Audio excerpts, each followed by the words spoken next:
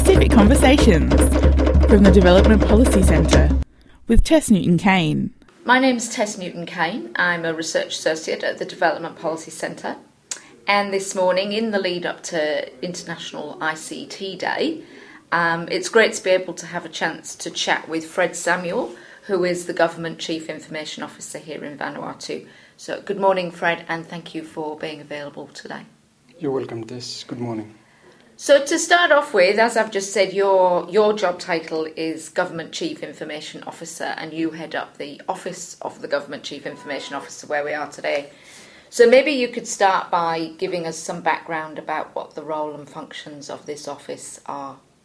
Thank you, Tess. The Office of the Government CIO, it's our Chief Information Officer, responsible for two things. First of all is we developed the policy, national policy for the sector, ICT and telecom sector, and we oversee the implementation of those policies on behalf of the minister responsible, which currently is the Honourable Prime Minister of Vanuatu. So we liaise with all the stakeholders, industry, private sector, the citizens, and the general public when we develop those policies. As you would have probably know by now, for the last 2 years we've embarked on 3 major policies. The major one being the National ICT Policy, the Cybersecurity, as well as the Universal Access Policies, which is already approved by Council of Ministers, and it will be officially launched this Friday during the National ICT Day. So that's the first role of the Office of the Government CIO, development of policies and obviously the implementation.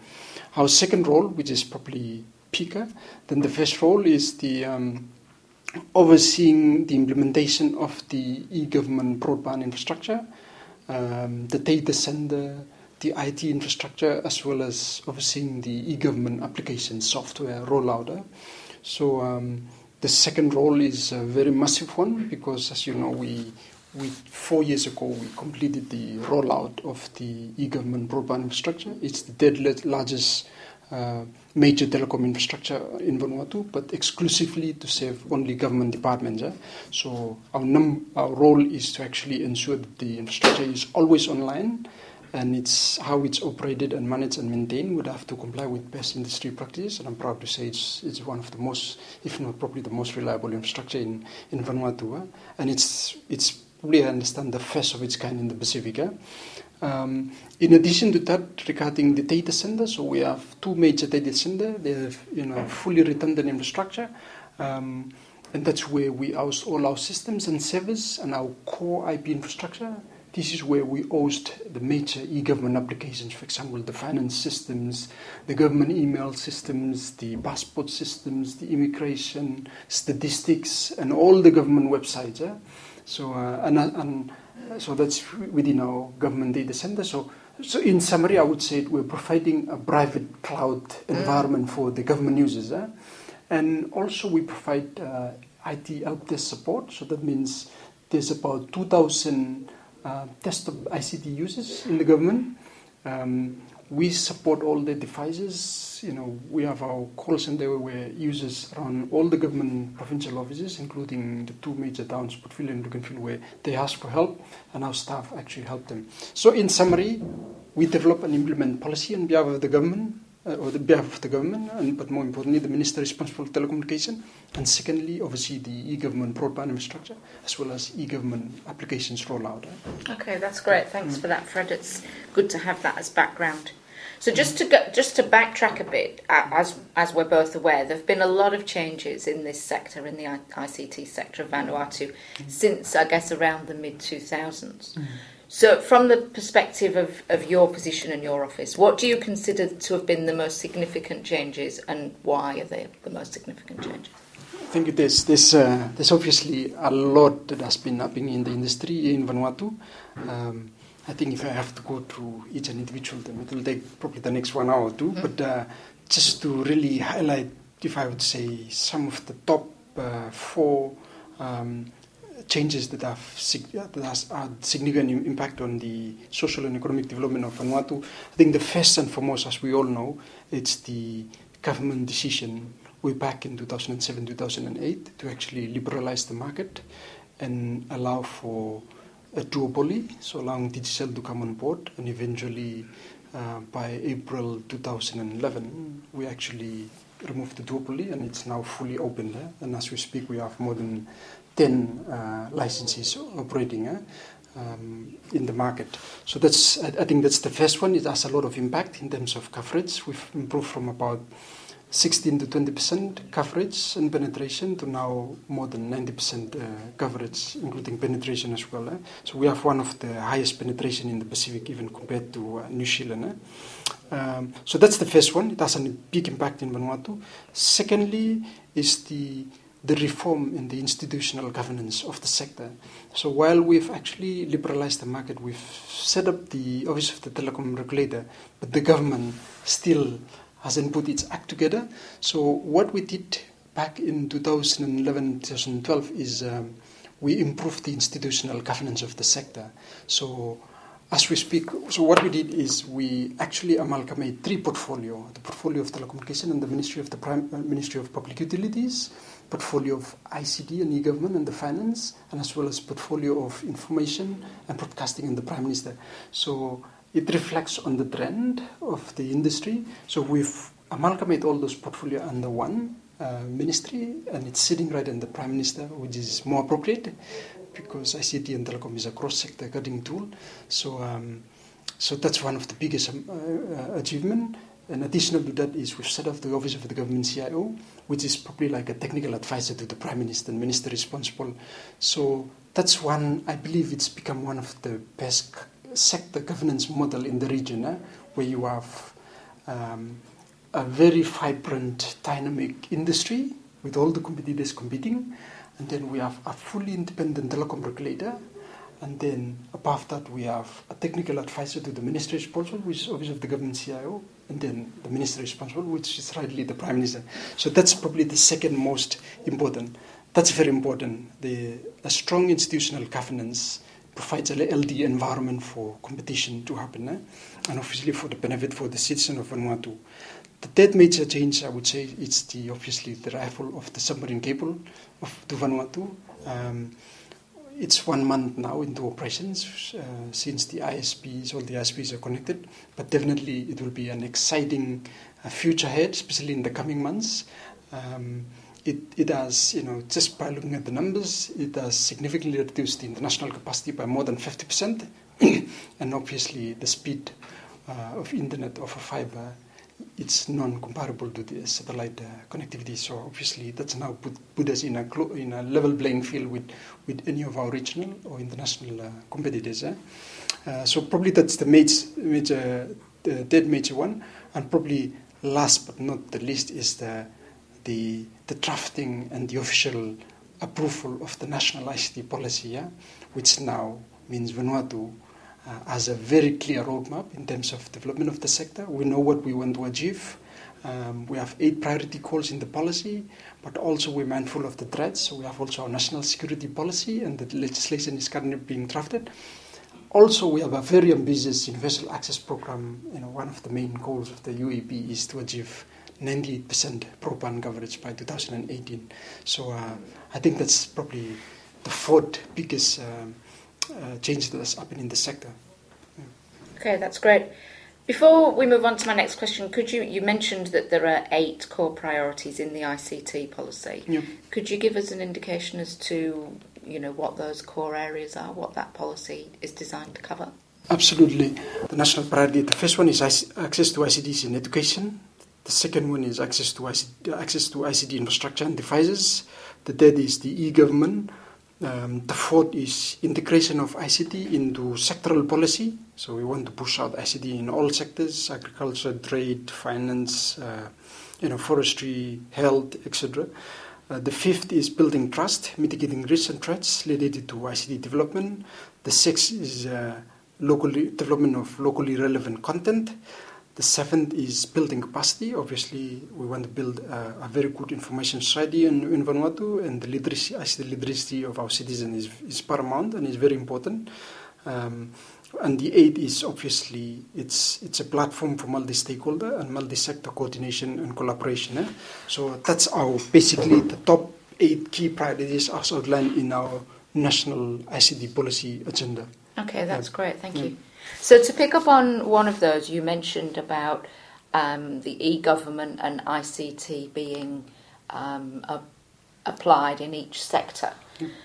So far, and I realise that, in some ways we're still in fairly early days, but how has the enhanced availability of ICT to government affected service delivery at national and regional levels, whether that's in relation to health or education or any other sector? How have you already seen it improving government's ability to deliver services?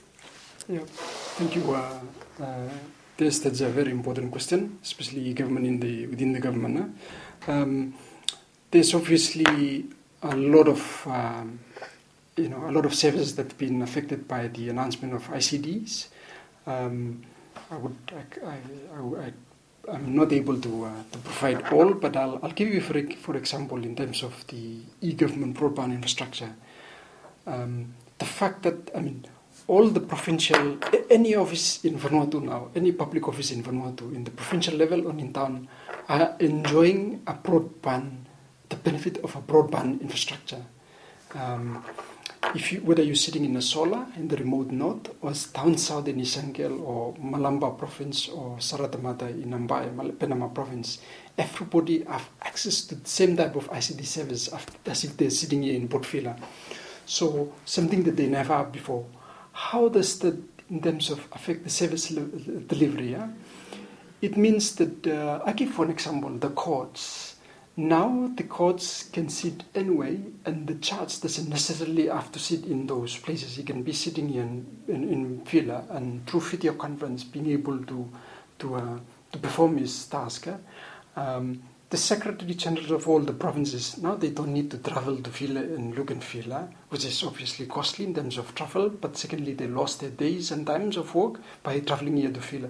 Now they can sit back, they can actually talk and meet, as well as, I give another example is the finance department. Before you would have every LBO, every checks printed in Port Vila, but now they can sit in their provinces and actually process those payments. They can actually even collect money.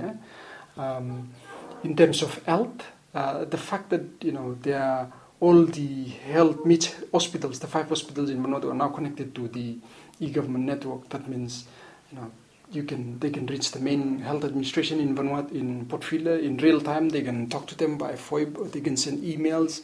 So the fact that it does improve the level of communication, we hope that this has impact directly on the way the government delivers service to the citizens of Vanuatu. So that's one example on the government broadband infrastructure. In terms of education, today we have what we call the Vanuatu Education Management Information System that is deployed in all the provincial government offices in the provinces. So now they're able to collect real-time data for the schools and upload famous in real time Vanuatu Education Management System. That means the Education Ministry now have better, accurate data than in the past. So obviously they can make decisions on reliable data, etc. Regarding the any opportunities that can be further pursued in this area, I can say that obviously, especially in terms of area of education, there's a lot that can be achieved. I give for an example, this year we're rolling out 15 schools. We're connecting internet for 15 schools, as well as we're kicking out tablet program for phase 5 schools. The tablet alone, give an example in Vanuatu today, there's shortage of textbooks and obviously library books, but with the tablet, provided it's connected to an internet connection, you have now access to millions and hundreds of millions of content online and library books. So obviously, once the teachers and students have access to all this accurate information in real time, that will obviously help their capacity, and hopefully ICT can contribute to improve the literacy of Vanuatu. So we're very optimistic about this program, thanks to Australian government who've put in seed funding to roll out this project. our goal is starting with 15, but we have, I think, 80 plus secondary schools, is to try and connect all these 80 schools and make sure all of them are connected to ICDs. For me, that's a great, given that human resource and education is the number one priority for Vanuatu, but also in our national ICT policies, we think there's a great opportunity there where you can fully utilize ICT to improve the human resource development of Vanuatu. In terms of health, obviously, part of the program to roll out schools is also to connect all the health facilities close to those schools. So once we connect these health centers, one area that I could see that could impact, apart from just making sure that the health practitioners have a clear and real-time line communication with the central administration in Vela, it could also boost health information systems. So the Vanuatu government can have reliable quality data from patients around the Vanuatu in real time. Secondly is you can even use the powerful ICT tools to help with the medical practitioners. I give, for example, doctors can now have access to real-time information to be able to perform the operations, but not only that, even with the video conference, which is already available, is a proven technology in Vanuatu, you can actually remotely diagnose someone remotely. Of course, it's not easy, it's challenging to implement that. The technology can do it, but obviously the human resource have to adapt to the technology in order to perform the operations. But I'm very optimistic that that's one area that could help the health service in the rural areas. Another thing is the drugs, the medicines. As you know, that's one of the biggest challenges. The God-given archipelago of Vanuatu, it's a paradise, but it has its own challenges.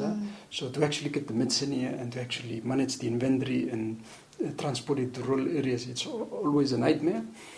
If we can connect these health centers, that means they have real-time access to the M supply, which is a database that manages the inventory and the distribution of medicines.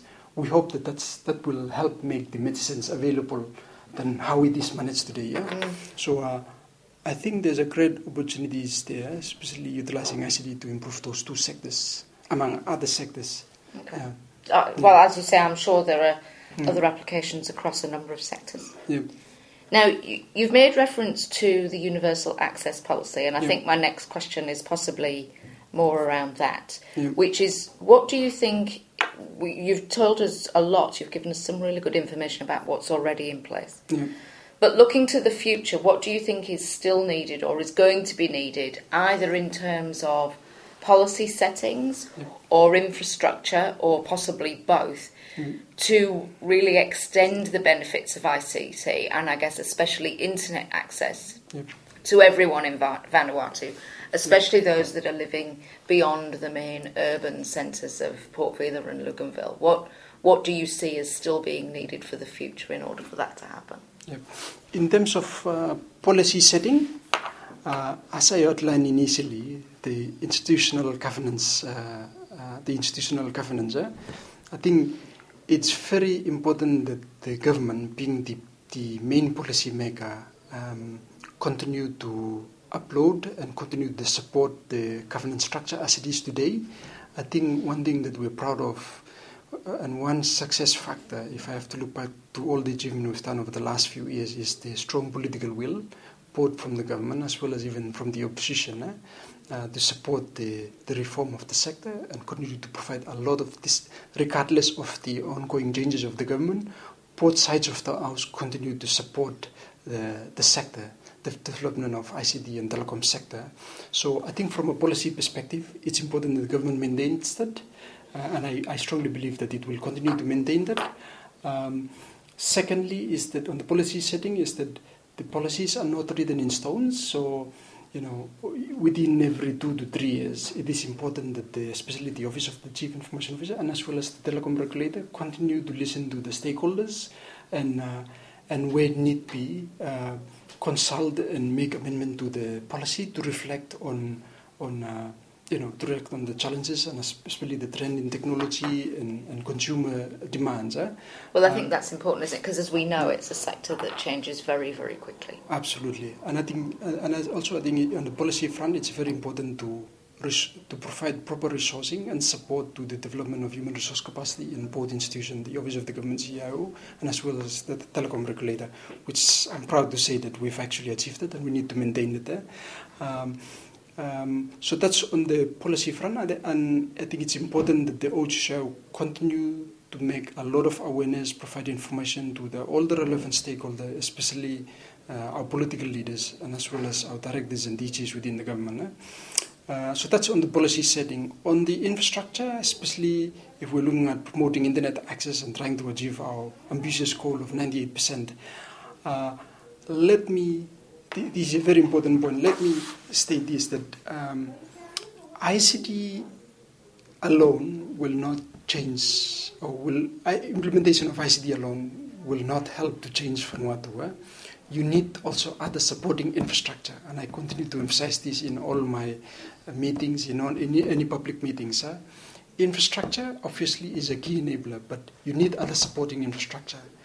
ICT needs the power supply. We need energy, so we need definitely a quality, reliable power source in all the rural areas of Vanuatu.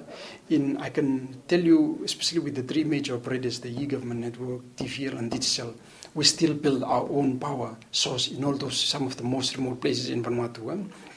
Secondly is obviously road. You need access to good roads to access all those towers, telecom towers.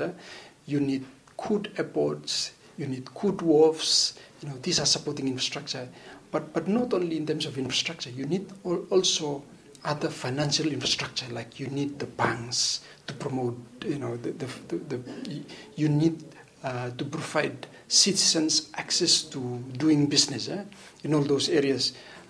So you need postal services as well. So all this supporting infrastructure, if they come, they need us as much as we need them as well. But I think if we can develop together collaboratively, then we will help to achieve our goals, but also achieve the overall goal of the Vanuatu government in developing the whole of Vanuatu. So that's one of our main challenges. But that's why in the National ICT Development Committee, our members comprise of all the DGs and directors from the key line agencies. So obviously, and we participate in all other stakeholder consultation and meeting in other sectors, and we try to always get the message across that yes, they definitely need ICT and telecoms infrastructure to be able to develop social services as well as other economic services.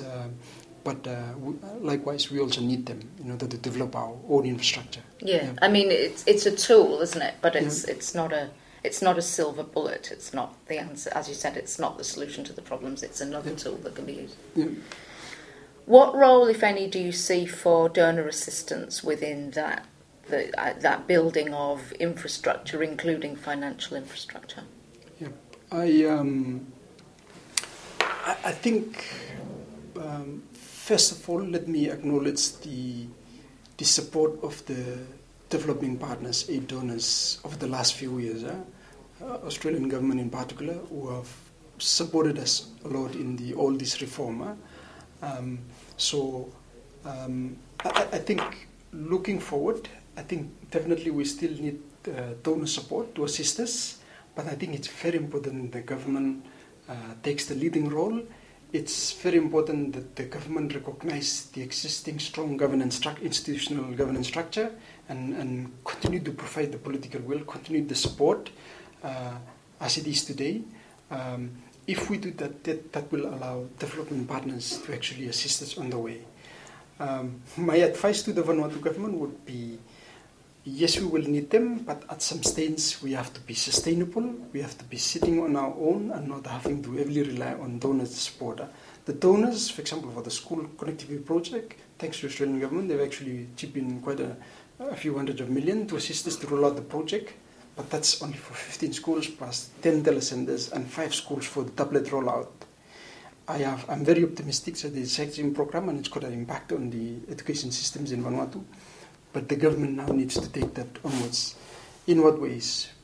Make sure that the Ministry of Education have a very clear ICT policy, make sure they actually put the budget available through the government recurrent to support the rollout of other remaining schools as well as the ongoing maintenance and operation of the old schools. And Office of the Government CIO is a very good example where we build a network, the government made the funding available, and now it's fully sustainable and it's sitting on its own. So my message is, yes, we will continue to seek donor assistance, but the government must take a lead, and the government needs to maintain the strong institutional and governance structure. However, the Vanuatu government have to find ways to be sustainable and continue to be less reliant on the aid donor funding. Okay, good, thank you. Yeah. Now, we've made a couple of references to the role of the independent regulator, which we know has been established here in Vanuatu. How significant do you think the role of an independent regulator in this sector is for a country like Vanuatu? And are there any examples you can draw on that support your thoughts about that? Yeah. First of all, I think as a Chief Information Officer working for the government, heading the Office of the Government CIO as a key advisor to the Prime Minister and Minister responsible, let me say that it's very, very important that we maintain the independent status of the telecom regulator. That's very, very important. It's very important that we continue to liaise with the regulator, develop all our policies, high-level policies, but maintain the independence of the telecom regulator and provide all the political support and to the Office of the Regulator to be able to execute his functions and responsibilities. I think when you have an independent telecom regulator, it gives the confidence to the industry, especially the private sector, that if they invest their money here, they will be able to play according to the rules of the game, and that's very important. No political influence, whatever influence that may not enable the regulator to play its function, that could be seen as a threat to the foreign investors. So I fully support the independent status of a regulator, and I'll continue to lobby any government of the day to maintain that. We just provide all the support. Anything we want to do, we have to make sure we prepare a policy, we consult all the stakeholders. If we want to change anything, make sure it's in a policy form, but not day to day just go and demand that I want to do this, I want to do that, etc. Also, it's very important that the industry respect the independent status of the regulator, and it's very important to the industry that if they have any concern whatsoever, that the first point of call is to see the telecom regulator. He has all the power. They have all the expertise. Even if they do not have the expertise, the government makes sure they have sufficient funding, either through government or through donor partners, to seek any world-class expertise around the world to assist them to deal with any issues that the industry put forward to them to look after. For me, I'm very pleased with the way the regulator is today. They have put in a lot of effort into the development of the local resources. They've built the capacity. I know it's still a foreign person actually sitting on the role, but eventually I hope in not too distant future we will be able to have a local New Vanuatu telecom regulator. I think that's one of our goals. It's not easy, and the nature of the work and the responsibility of the regulator also is not easy. So we need to emphasize a lot of training, especially if we want to promote a local New Vanuatu to take up that position. Because somebody said to me a while ago, I was talking about the importance, or what I think is the importance of regulators. And this person said, well, you didn't need a regulator. All you needed was for Digicel to come in and create competition, and the price came down. Talking about mobile phones at that stage. Yeah. Now, that's not something that I actually agree with, and I think I'd be keen to get some more thinking from you, because my argument would be there's more to having a regulator than simply bringing the price down. That may be one result of what happened when the market was liberalised and then regulated. But my feeling is that there are other things that regulation and regulators can contribute simply than making sure the price comes down. So is that what would be your thoughts on that? Yes. First of all, when there's competition, there has to be a referee. There's no question about that. You cannot create a competition without a referee. In any competition, in any games. So it's very similar to the telecom industry. You need some you definitely need a referee. You can't just have them playing without anyone actually watching. However, having said that, you have to be very careful on the approach of the referee or the regulator. There's some countries in the world which are heavily regulated, and there's some countries in the world which are less regulated. I can tell you, put it this way, there's good competition, there's bad competition. There could be a good monopoly and a very bad monopoly. Likewise, there could be a good regulator and a bad regulator, or a good policymaker and a bad policymaker. So we want a good regulator. Heavy regulation sometimes could create unnecessary cost for the industry, and rather than promoting the interest of the development industry and as well as providing good service to the citizen, it might be the opposite. We don't want that to happen in Vanuatu. I think although the regulator is independent, I think although he's got the powers under the Telecom Act, the approach at the moment for Vanuatu regulator is a soft approach. If there's an issue, let the industries, and we have a lot of examples. I know one of them was the interconnection negotiation of the interconnection rates. We let the industry actually talk with each other and resolve it, and just inform regulator of their decision, and the regulator just look at it, and if they think there's some issues, they sit back with both the industry and discuss and find an amicable way forward. Another one is in terms of the submarine cable pricing. There's no interference from the regulator. They'll just let the market dictate. But you need someone, and I think the industry also needs to know that there's someone actually looking. If we're living in a perfect world and we trust each other and we do things in the interest, to save the company, but also in the interest of the citizen, maybe we might not need a regulator, but, I don't think that the type of environment will happen one day. We still need a regulator, but also we want to encourage industry to be matured and to be talking to each other. And, of course, they compete with each other, but they need to be mature, they need to be professional. I'm sure they have the right capacity. If there's an issue, they need to sit together, first of all, let the regulator alone, negotiate, and if they can reach something that is very good for them and also very good for industry, excellent, that's what we want. So there's less regulation.